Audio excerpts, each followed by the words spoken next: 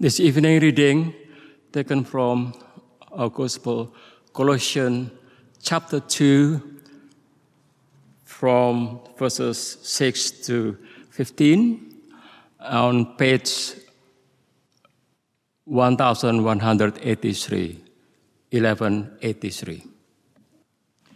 Spiritual fullness in Christ. So then, just as you receive Christ Jesus as Lord, continue to live your lives in Him, rooted and built up in Him, strengthened in the faith as you were taught, and overflowing with thankfulness. See to it that no one takes your captives through hollow and deceptive philosophy, which depends on human tradition and the elemental spiritual forces of this world rather than on Christ. For in Christ, all the fullness of the deity lives in bodily form. And in Christ you have been brought to fullness. He is the head over every power and authority. In Him you were also circumcised with a circumcision not performed by human hand. Your whole self, ruled by the flesh, was put off when you were circumcised by Christ, having been buried with Him in baptism, in which you were also raised with Him through your faith in the working of God, who raised Him from the dead. When you were dead in your sin and in the uncircumcision of your flesh, God made you alive with Christ. He forgave us all our sins, having canceled the chains of our legal indebtedness, which stood against us and condemned us. He has taken away, nailing it to the cross. And having disarmed and the power of authority, He made a public spectacle of them, triumphing over them by the cross. This is the word of the Lord. Good evening, everybody. Regular members of St. John's will be aware that for the past few months we've been renewing our church vision with a 3-part sermon series, asking God to revive us, to equip us to speak about Jesus and our faith. And now, in this final path, we're going through the book of Colossians to find new understanding in how we can be built up in our faith, both individually and as a church family. So the Apostle Paul wrote this letter whilst he was in prison in Rome, quite a long way away from Colossae. And he was prompted to write it by a visit from the founder of the church, a guy called Epaphras. Things were going rather badly. Let us pray. Father, we read Colossians, and it can be so easy to think, oh yeah, that was then.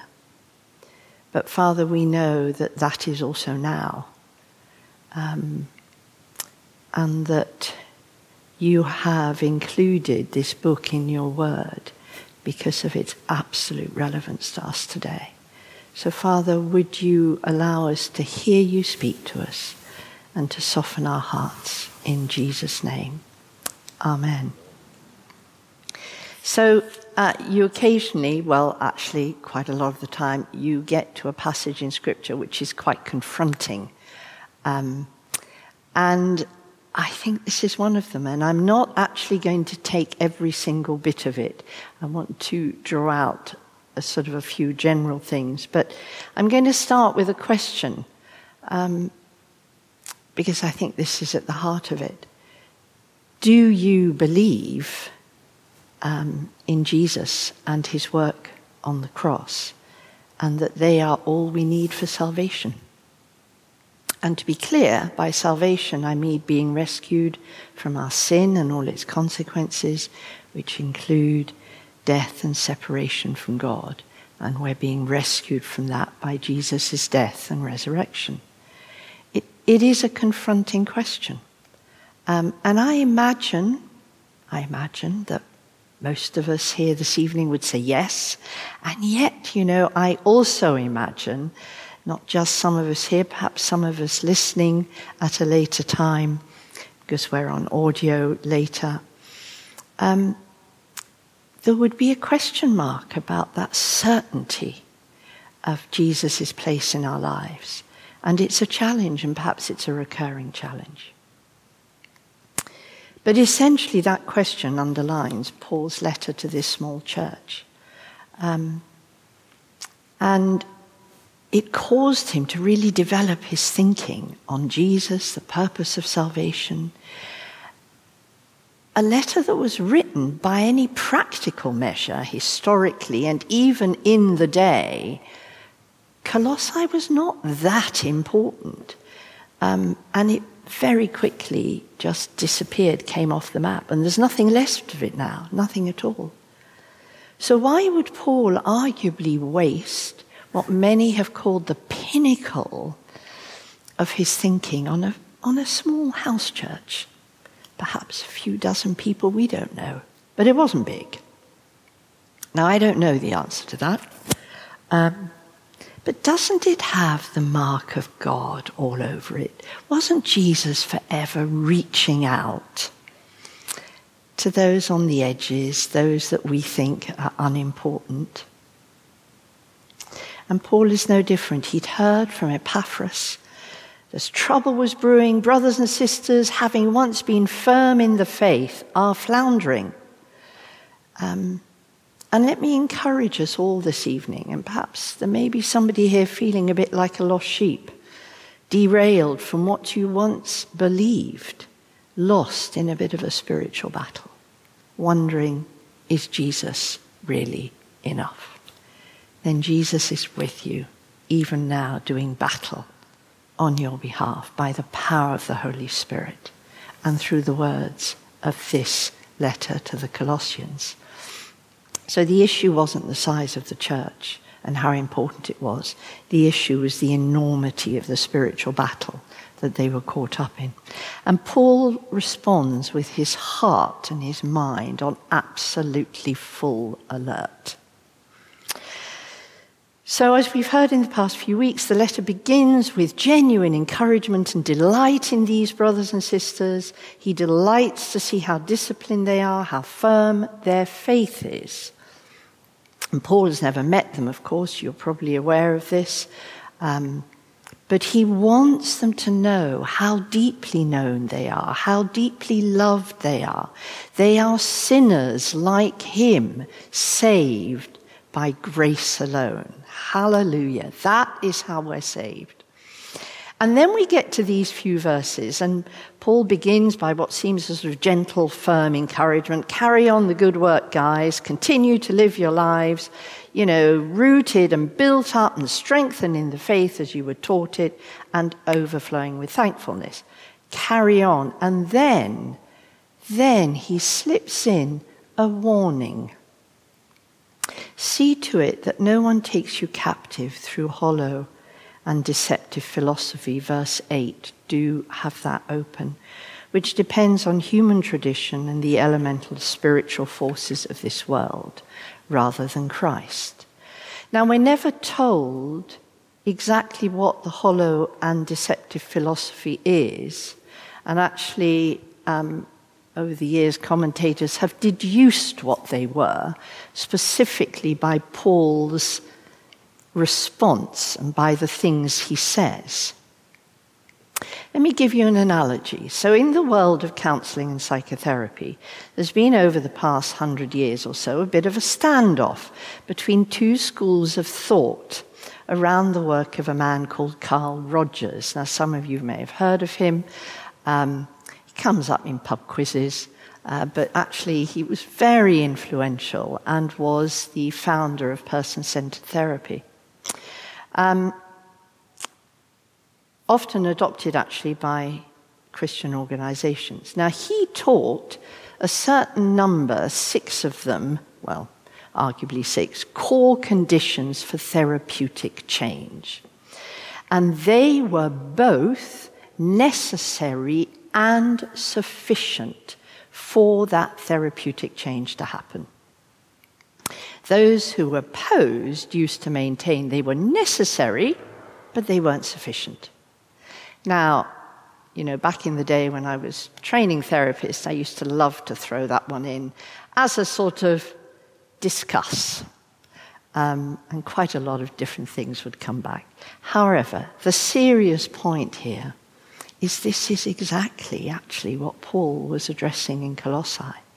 The gospel tells us that in Jesus we have everything that is both necessary and sufficient for salvation and to be fully alive in him.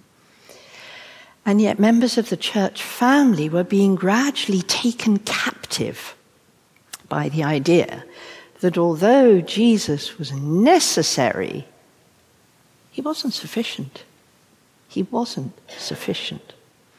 The Colossian church, they were living, just to give us a bit of kind of context for the church, in a small city entangled in huge philosophical and spiritual power games. And the most influential were a group of Greek citizens called Gnostics. I mean, in a sense, we don't need to get too hung up on who they were, except that they were looking at the so-called simplicity of what the Colossian Christians believed. Basically told them, you are way off point, guys. You are absolutely lost. Nothing wrong with Jesus, but what you really need is our enlightened, special knowledge to overcome the powers of the universe. And this, my friends, is a universe alive with demons and angels.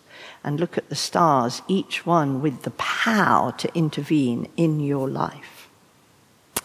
So the Gnostics believed that they alone were enlightened. They alone had secret powers and rites of passage to mediate with these powers and principalities. Now, I was a child of the 60s. A little bit wild, not too bad, but all the flower power, banned the bomb, raised in a Christian home with parents who I am sure did believe that Jesus was Lord and Savior. I mean, we went to church every week. But, in the day, sex, politics, money, religion, you kind of didn't really talk about it round the dinner table. At least my parents didn't. Sleepy Anglican church, solid teaching but little application. And, in my teenage years, I just drifted off from church. But actually, I didn't drift away from God. And in my 20s, I came across these extraordinary people who talked about Jesus as if he was real, as if he was alive, as if he was somebody special. It was a revelation, actually. And then my later 20s, encountered the power of the Holy Spirit, and I understood the significance of the cross and my sinfulness, and I gave my life to Jesus, and I began to read God's word, and in my astonishment, I found myself in there. I found my sins there. I found encouragement in God's word. I found myself taught and convicted rather than judged by what I read in the Bible. God's grace, brothers and sisters, does not condemn us, but disciplines us in love. And at the same time, all the kind of pre-New Age spirituality was taking hold. It was all around. Some of it was fascinating, enticing. And although none of it for me, by God's grace, came close to making as much sense as Jesus did, I couldn't stand here and tell you I wasn't enticed. I wasn't feeling seduced by some of the stuff that was going on. And that has happened at different periods, over 40-odd years.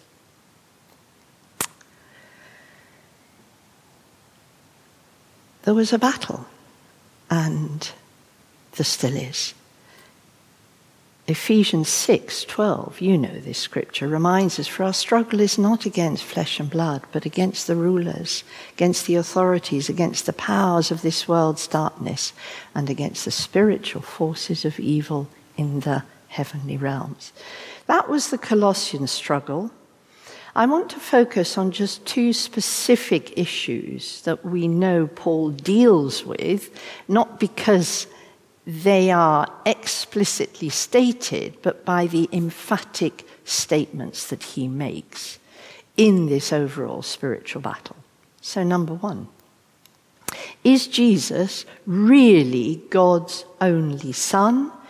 Is he really the image of the invisible God, the firstborn of all creation? Yes, says Paul. Look at verses 9 and 10. For in Christ all the fullness of the deity lives in bodily form, and in Christ you have been brought to fullness. He is the head over every power and authority. Second, is Jesus' sacrifice on the cross really both necessary and sufficient for the forgiveness of our sins? Is that sacrifice enough to wipe clean the slate of our sins? Over the years, my own children had it, and I've handed it out to grandchildren and other friends. You know those wonderful magic drawing things? And I often imagine, you write down your sins, and then you go chomp, and they've gone. That's what Jesus did on the cross. Chomp, and it's gone. It's fabulous, isn't it? I mean, we have a part to play. Let's not forget that.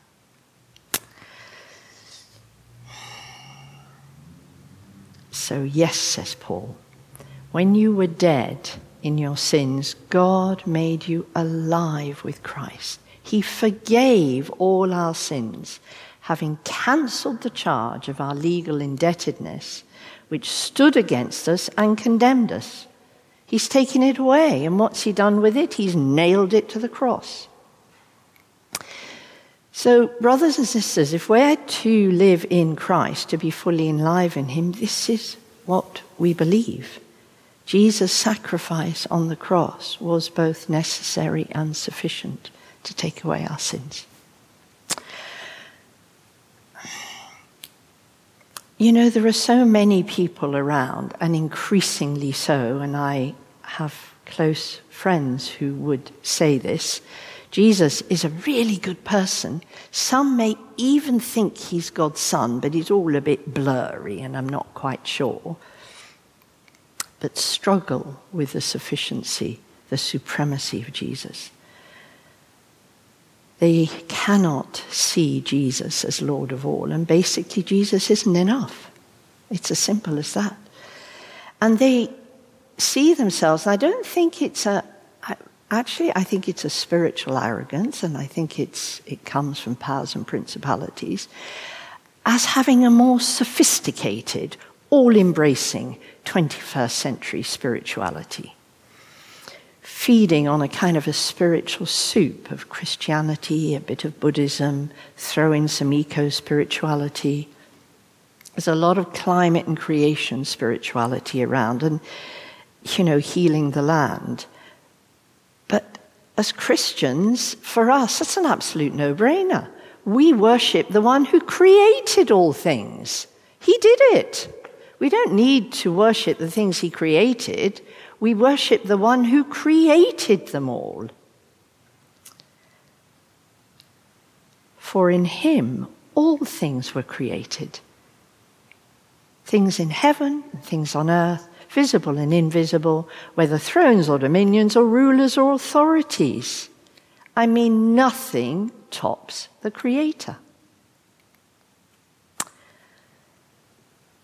Do you believe that in Jesus we have all we need for salvation? I'll leave that one for each of us to answer for ourselves. But if you say no to that question, I wonder then what's held you back. I wonder then what has challenged you. And I'm going to assume that some of the no may be linked to those two statements that Paul has made. But also for some of us, it may just be about disappointments, unanswered prayer, a general wondering about the relevance of the gospel message. Could I encourage us, please not to sit alone with it, whether there's one of you here this evening or you have a friend, please seek them out. Don't let them sit alone, particularly somebody who once knew the gospel and has kind of drifted away. Would you come alongside? Would you listen? Would you pray? I'd love to hear from any of you, as I'm sure different ones of us this evening would. But if you said yes to that question, and if you believe that Jesus is both necessary and sufficient for salvation, I wonder how you've kept that faith alive, day after day, year after year. How have you been built up in Christ? Just a few weeks ago, I discovered one of my neighbours is a restorer of arts and artifacts. And her aim is to reveal the original image of the creator. And it involves very sensitive removal of anything that's been added or superimposed to the original. Her job is faithfully restore the painting to its original glory. And she's currently working one of our great London cathedrals where years of dust and grime have taken hold. And I found it such a helpful analogy in thinking about this passage, because this was Paul's task when he wrote to the church in Colossae. He needed to deal with the gradual layers of false teaching that were sort of subtly coming in, obscuring the original message of the gospel. But do you notice Paul didn't go in with harsh words and condemnation and deep correction? I mean, he can do it. Any more than my neighbour would dream of attacking and painting with some kind of abrasive cleaner. No, he gave a clear warning, and then he chose his words and analogies exactly right for the Colossian church. And we can learn much from that as we seek to build one another up, revealing God's truth to one another, the image of the invisible God that we have in Jesus. As we share together, as we muddle through together, disagree perhaps on Bible passages, but not on those key salvation issues. How else can we stay alive in Christ against all that the world and the devil throw at us?